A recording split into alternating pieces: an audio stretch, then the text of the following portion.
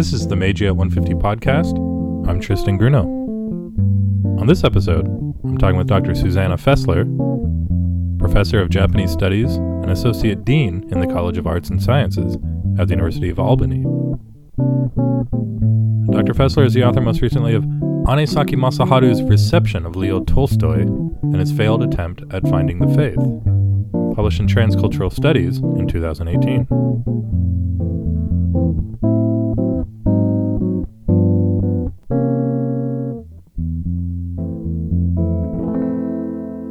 Dr. Fessler, thank you so much for talking with me today. Well, thank you for inviting me.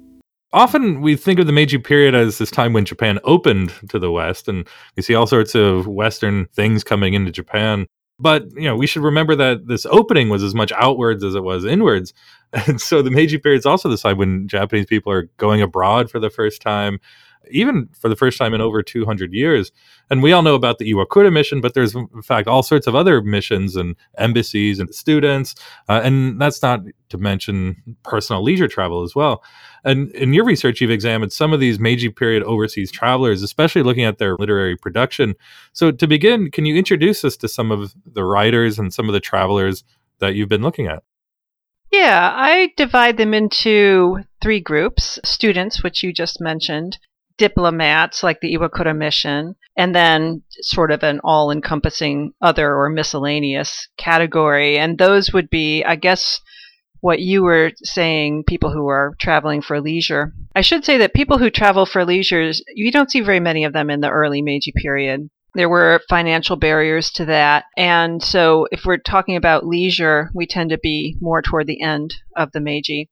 Students could be either officially hired and funded by the Bakufu, or they could be funded by their Han. And in the case of somebody who was sponsored by their Han, they had to really fly under the radar because they weren't supposed to be doing that. So we see them go abroad. They're a little bit harder to research because usually when they went abroad, they went under a pseudonym to protect themselves. And sometimes there was more than one pseudonym. So it's a little hard to dig through quite all of that material. And like I said, they were trying to fly under the radar. What I was looking at was specifically people who traveled abroad, Japanese who traveled abroad to the West. So that includes the United States and Europe. They had to go through other parts of the world to get there. But what I'm really interested in is what they see and what they record when they go abroad. This is a pretty big category of Japanese who go abroad, so I'm limiting it there. And one of the questions that I was really interested in is they are coming from a literary world, where travel literature has been around for centuries. You go all the way back to Tosaniki, for example. And there were established modes in which travel writers were expected to write throughout the ages, all the way into the Tokugawa. One of the last writers to follow that would have been Matsuo Basho, of course. So the question in my mind was, what happens when these Japanese writers go abroad? Do they recreate their travel literature in the mode of traditional travel literature, or do they do something new? So that was the theme of my research. And I discovered, as probably most people would expect, quite a wide variety in terms of what they produced and what their focus was. But I'll try and summarize it very quickly for you. The very earliest travelers tend to be overwhelmed by what they see. Of course, I don't think that's too surprising. They're coming out of the Bakumatsu and they're plopping themselves down in Paris or in London or New York City. And what they see is so foreign and so absolutely unfamiliar that it's hard for them to digest it. So those early travel writers tend to write kind of dry, objective accounts of what they're seeing. And in many cases, that's what they were responsible for doing, because they were supposed to be reporting back to whoever had sponsored them in Japan and telling them what the West was like. But then as you move through the Meiji period, you get into the middle of Meiji period, and you find a group of travelers who are now a little bit more educated before they hit the road. They kind of know what to expect when they get abroad. They will write about what they see and what they experience with a much more sensitive voice, not the overwhelmed objective voice. And that sensitive voice will know much more about Western culture, Western art and architecture, for example, and it will be informed by all of that and then try to be conveying that back to the Japanese. And the very end of the Meiji period, we see what I had hoped to find the whole time that I was doing my research, and that is the flavor of traditional Japanese literature coming back to the scene. So let me back up here just briefly and say, what was I looking for? Well, in traditional Japanese travel literature, the travelers will travel to famous places. They'll evoke utamakura in their poetry. They'll definitely write poetry. And the descriptions that they come up with are, to use a very Western term, I guess, kind of precious, right? Because they're just focusing on the utamakura. And in the late Meiji period, this is what the Japanese writers do. But the real crux of the matter to me was, how are they going to produce literature like that when there's no long-standing tradition? So, for example, they go to Paris, and they don't have hundreds of years of previous Japanese poets going to Paris and producing poetry that they're going to riff on. So what are they going to do if they're going to produce these traditional travel literature pieces with the old poetry, things that go back centuries? What are they going to do? And the answer is they appropriate what Westerners thought of these places. So we think of Paris as maybe the City of Lights, or we think of Paris as the home of Versailles. And we there are Westerners, and we think of Paris as sort of a center of art and all the different historical events that have happened there. And so the Japanese go and they write poetry about those historical events that Westerners all know, but the Japanese don't. And I find that absolutely fascinating. In some cases, they wrote not waka, but they wrote kanshi. They were writing Chinese poetry about historical events in Europe, and they're doing it for the Japanese audience. And so you mentioned there's these, in some cases, writers, other diplomats. The Iwakura mission, of course, has this big diary that gets published in Japan to much acclaim. But when you talk about writers going abroad and going to places like Paris, the one that comes to mind most immediately for me is Mori Ogai, of course, who goes to Germany and writes about some of his experiences there. So who are some of these specific writers that you're talking about? And then what are some of the writings that they're producing? Some of the early ones are probably not names that are going to be familiar to a broad audience. I focus on quite a lot of different people in my study. I'll just give you a couple names. One of the early people was named Nomura Fumio. He had a pseudonym also of Murata Fumio.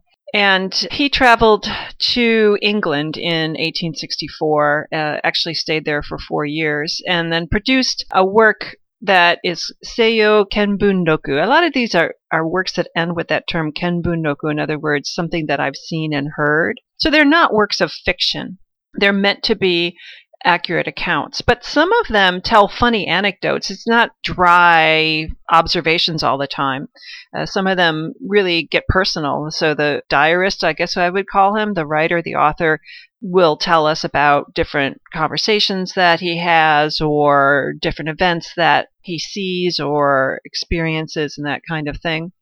There's another guy named Nakai Hiroshi, and he traveled abroad twice. He went to Paris in 1866, and he went back to Japan, and then many years later, he returned to England, actually. That was 1874 through 1876. I like his work because while he's on the boat, remember, all these people are taking boats. They're not taking airplanes or anything, so the trip abroad takes quite a while. While he's on the boat, what he writes reminds me an awful lot about the sort of emotions that we see in traditional travel literature, like in Tosaniki, like what Kinotsuruyuki does.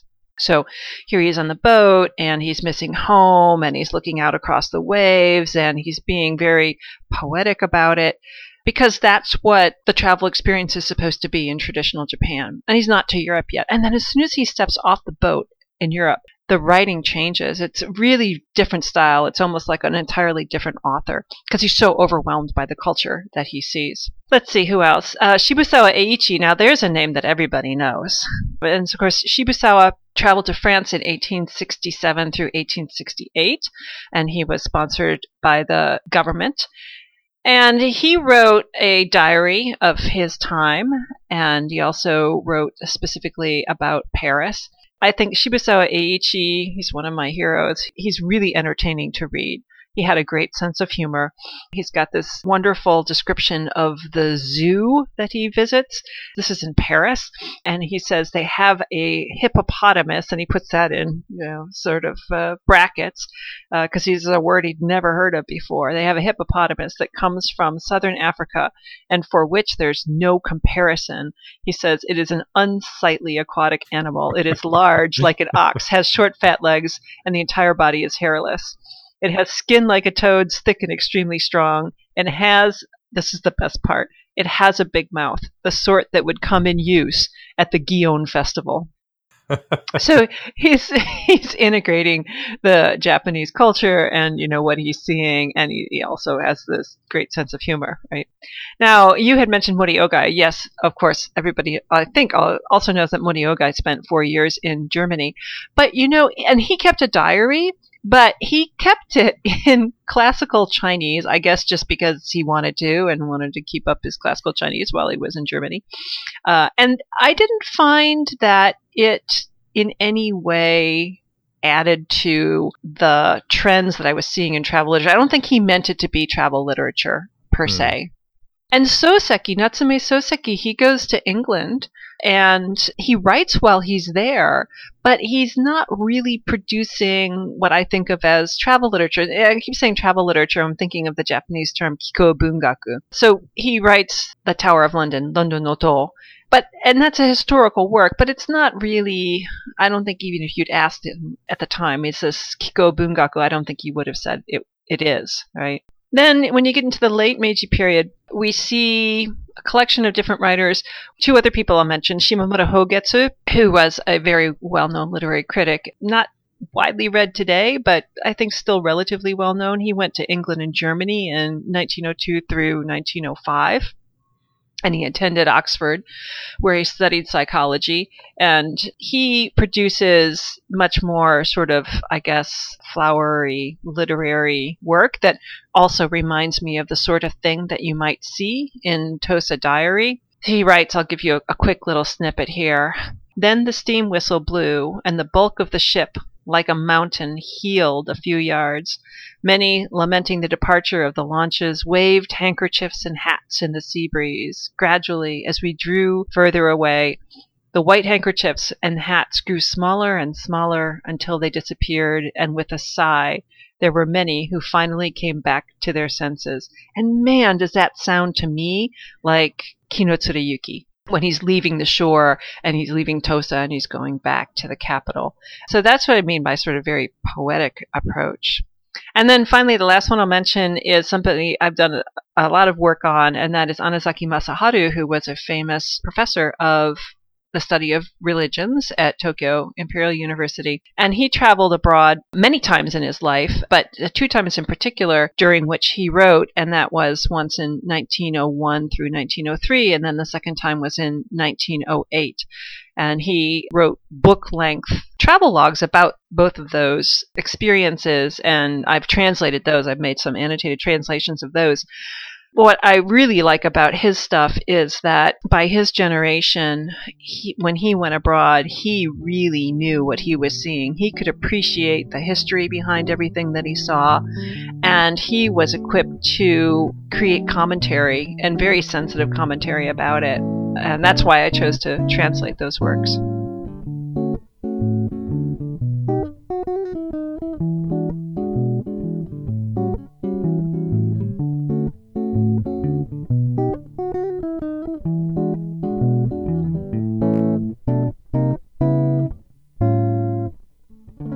You're talking about some of these funny anecdotal stories in the travel diaries. I'm reminded of one that I use in class frequently when talking about the 1860 embassy to the U.S. and Fukuzawa Yukichi writing about how they're at the reception and they see these strange things floating in the glasses. Turns out it's ice, and then Right. he lights his sleeve on fire.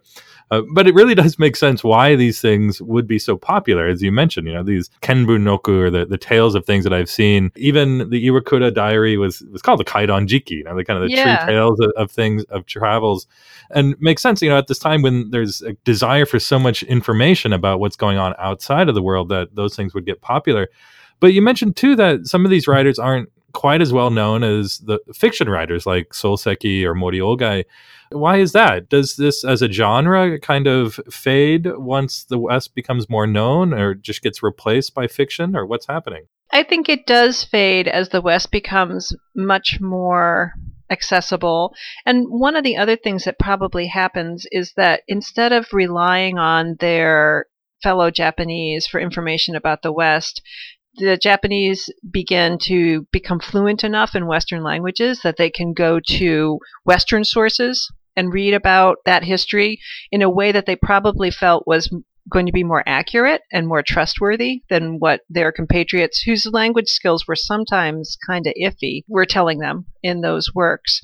I'd also say that those anecdotal and really fun to read passages are not thick on the ground, so I think it was probably another reason why the genre kind of disappears, is that people think, I don't want to slug through 300 pages to find a few gems in that collection. So one of the topics that's come up on several of the earlier podcast episodes is, as much as we want to problematize this idea of national seclusion during the Tokugawa period, when we get into the early Meiji period, there does seem to be this sudden impulse to go abroad. And certainly it's first time in 250 years or so that people can travel abroad freely.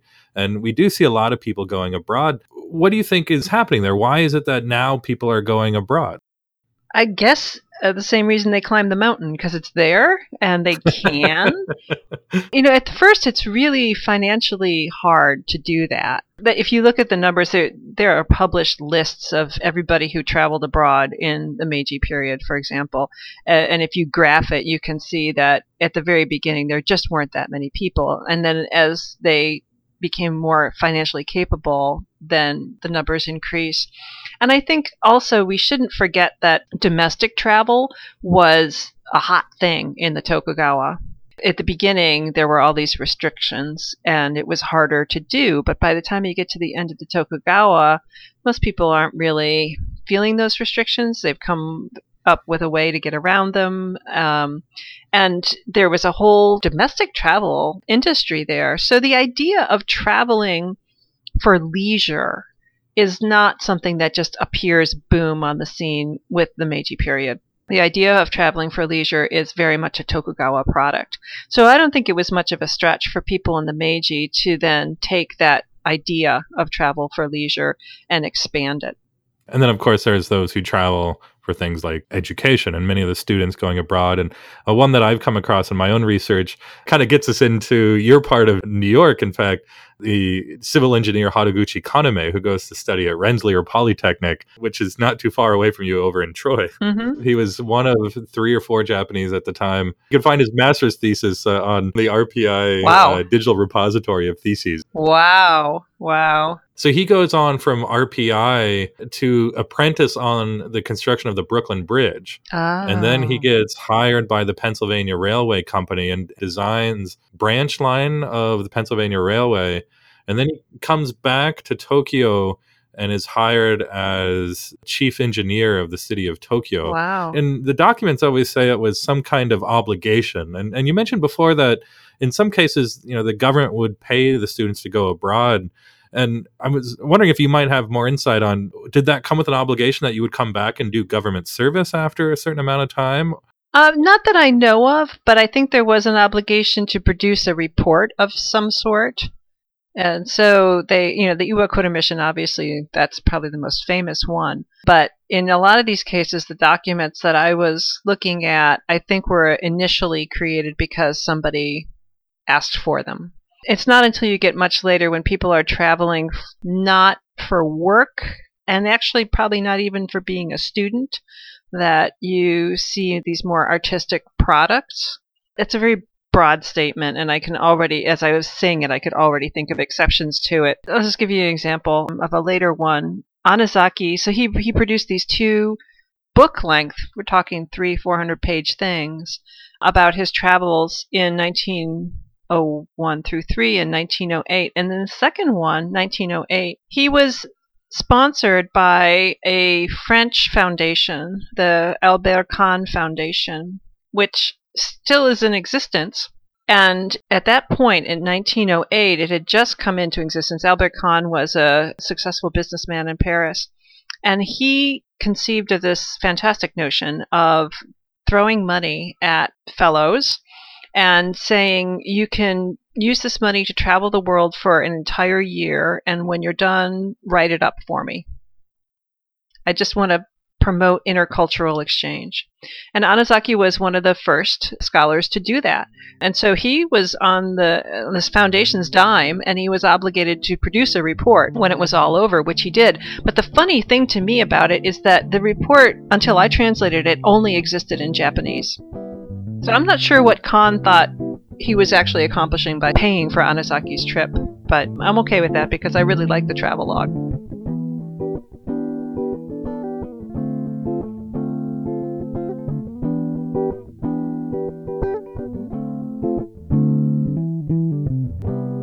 Speaking of some of these local connections to research, I understand you're doing some research on Robert Pruyn, who was United States Minister Resident to Japan after Townsend Harris. So another individual that people might not be too familiar with. So tell us about Robert Pruyn. Robert Pruyn was from Albany originally. And you're right, he took over from Townsend Harris. They crossed paths for just a couple days in Japan in 1862. So Harris actually steps down. If you look up his dates, it'll say he served as minister until 1861. So he steps down officially, but he's actually still in Japan. And then Pruyn arrives in early 1862, and he actually arrives with his son, and he stays in Japan until 1865. And he's a fascinating character because he's really quite different than Townsend Harris. Townsend Harris was I'm going to call him a career diplomat. And he had been in China before he went to Japan, and he was a bachelor. And not that he didn't care about the United States, but I think he very much saw himself as an expat. Sort of a permanent, relatively professional expat. Pruyn, on the other hand, Pruyn took the job, to be honest, he took the job because he, first of all, was friends with Seward, William Seward, who was the Secretary of State, and there was a gold and silver exchange situation in the international markets at the time that made it such that Pruyn knew he could take his stipend and capitalize on it. It was all legal, it was all above board, but capitalize on the exchange situation and pull himself out of debt. So he was in debt here in Albany. Came from a pretty successful family, and I think the debt really weighed heavily on his mind. So the plan was that he was going to go to Japan, and he was going to stay until he could pull himself out of debt, and then he was going to return to the United States. And that's kind of what happened, although it wasn't quite so smooth. First, he gets to San Francisco, and he's traveling initially with 2 sons, and one of his sons contracts a disease. It might have been typhoid, it's unclear, but very sadly, he dies in San Francisco. And so Pruyn then continues on to Japan with his one remaining son, and his wife begs him to come home, but he says, I can't, because now I'm really in debt. He had spent a lot of money on funeral expenses and things like that. And so he said, just let me go to Japan, and I'll try and return as soon as I can. So he went to Japan, and meanwhile, you have to remember, this is 1862, so the Civil War in the United States is escalating. And I think Pruyn's worried if he takes his son home, his son might get conscripted. He does write to his wife in personal letters about paying somebody to take his son's place in the draft, things like that. And he gets embroiled in a fascinating event, and that is he picks up where Townsend Harris left off, and he negotiates with the Bakufu, once he figures out that he should be negotiating with the Bakufu and not with the emperor. There's a whole long story there too. But he negotiates with the Bakufu, and he agrees to sell the Bakufu 3 ships of war. The Bakufu was really concerned about uprisings in Satsuma and Choshu, of course, and they realized they needed to build their navy as quickly as they could. And Pruyn showed up, and Pruyn said, yeah, sure, the Americans are going to sell you 3 boats. And that turns out to have been very, very difficult because of the Civil War in part and various intrigues that were going on in the United States. At one point, Seward said, no, you can't do that. And at another point, Abraham Lincoln said, no, you can't do that. A very long story short, eventually, Pruyn does manage to get 1 ship built here in the United States and delivered to Japan. The other 2, that order is canceled. Pruyn finally gives up on waiting for the ship, and he returns to the United States a short period of time, just short of a year, before the 1 boat that was acquired arrives in Japan. So he didn't really want to be there as long as he was, but he felt obligated because of this whole ship deal. He didn't want to leave until the ship had been delivered. Meanwhile, he also prided himself on being a very successful diplomat, a very successful minister. He writes to his wife that he's more appreciated and loved by the Japanese government than any of the other diplomats who are there. He also seems strangely blasé about the danger that his life may have been in as a foreigner in Japan at the time. There were plenty of assassinations and things like that going on. And at one point, the Bakufu really didn't want any foreigners in Edo. And so they managed to convince everybody to move to Kanagawa or Yokohama, except for Pruyn. And Pruyn said, no, I'm not going. I'm going to stay in Edo. It was good enough for Townsend Harris. It's good enough for me. And he just loved the idea of being the only diplomat who was allowed to stay in Edo. So he stays in Edo. And then shortly after that decision is made, I'm sure the Bakufu were trying to convince him to leave, right? But he didn't want to do it. And shortly after that decision, he decided not to leave. The American legation was burned to the ground in a pretty obvious case of arson. And so he had no choice but to move to Kanagawa. Still, he would still write to his wife, and he'd say he and his son would go out riding on horseback riding every day, and they'd have this huge entourage of samurai who would accompany them. And he said to his wife, well, don't worry about me. I'm very prudent. At the same time that he's writing this, there are other foreigners who are going out horseback riding and being killed by errant samurai. I'm sure his wife must have been just beside herself with all of that. You're absolutely right. I mean, the Richardson affair was 1864. So, I mean, there's a number of foreign diplomats being assassinated all over Japan at the time. And he describes these things in his letters home in kind of gory detail. And then he's very quick to always write a sentence, something like, but don't worry about me. I'm being very prudent. In the letters that he writes back to his home, do we get any glimpses of what we might think of as the coming restoration? Is there talk of this new kind of imperial loyalism or this new imperial faction that's coming onto the scene at the time? He seems to be very taken by whatever the Bakufu told him. So he refers to the Prince of Choshu as a scoundrel and other language like that, right? So he was clearly siding with the Bakufu. He never really learned Japanese. He had a translator, a man named Anton Portman, who apparently spoke some Japanese. So he certainly spoke Dutch. He was Dutch-born, American naturalized citizen. But I think there was a whole lot of linguistic confusion going on there. And by the end of his stay, Pruyn had really lost patience with it. He doesn't say too much about the coming restoration. I don't think he sees it quite that way. And I wonder if some of that might not have been a result of the United States going through its own civil war. So there's sort of a funny moment in which Pruyn, he says to his wife in a letter, I never talk about the war, the Civil War is what he means. I never talk about the war with anyone here unless they specifically ask me. And he was clearly trying to keep the American dirty laundry under wraps. It was embarrassing that the war escalated because when Pruyn left the U.S., he didn't expect that to happen. Nobody did, right? But it certainly did. And he worried that if the Japanese knew the extent of the American Civil War, that they wouldn't respect the United States and he would lose his clout as a diplomat. At the same time, the Japanese are trying to hide their dirty laundry. And so, it's the same thing. We've got this brewing civil war on our hands, and we don't want the foreigners to know too much about it.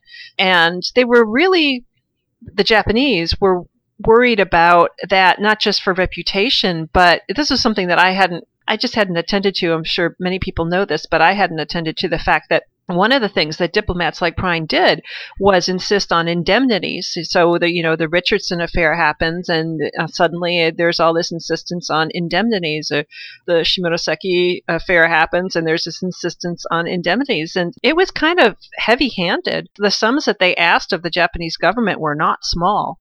Sometimes they would pull a bait and switch. They'd say, "Oh, something happened. We want you to pay X amount of dollars in an indemnity, or as an alternative, you could open another treaty port." There was a lot of weird stuff going on then. The Meiji at 150 podcast is hosted by Tristan Grunow at the University of British Columbia in Vancouver, Canada. This podcast would not be possible without the cooperation of the UBC Center for Japanese Research and the technical assistance of the UBC Faculty of Arts ISIT. Find out more about the Meiji at 150 project, including the Meiji at 150 lecture series, digital teaching resource, and workshop series by visiting our website, meijiat150.arts.ubc.ca. Thank you for listening.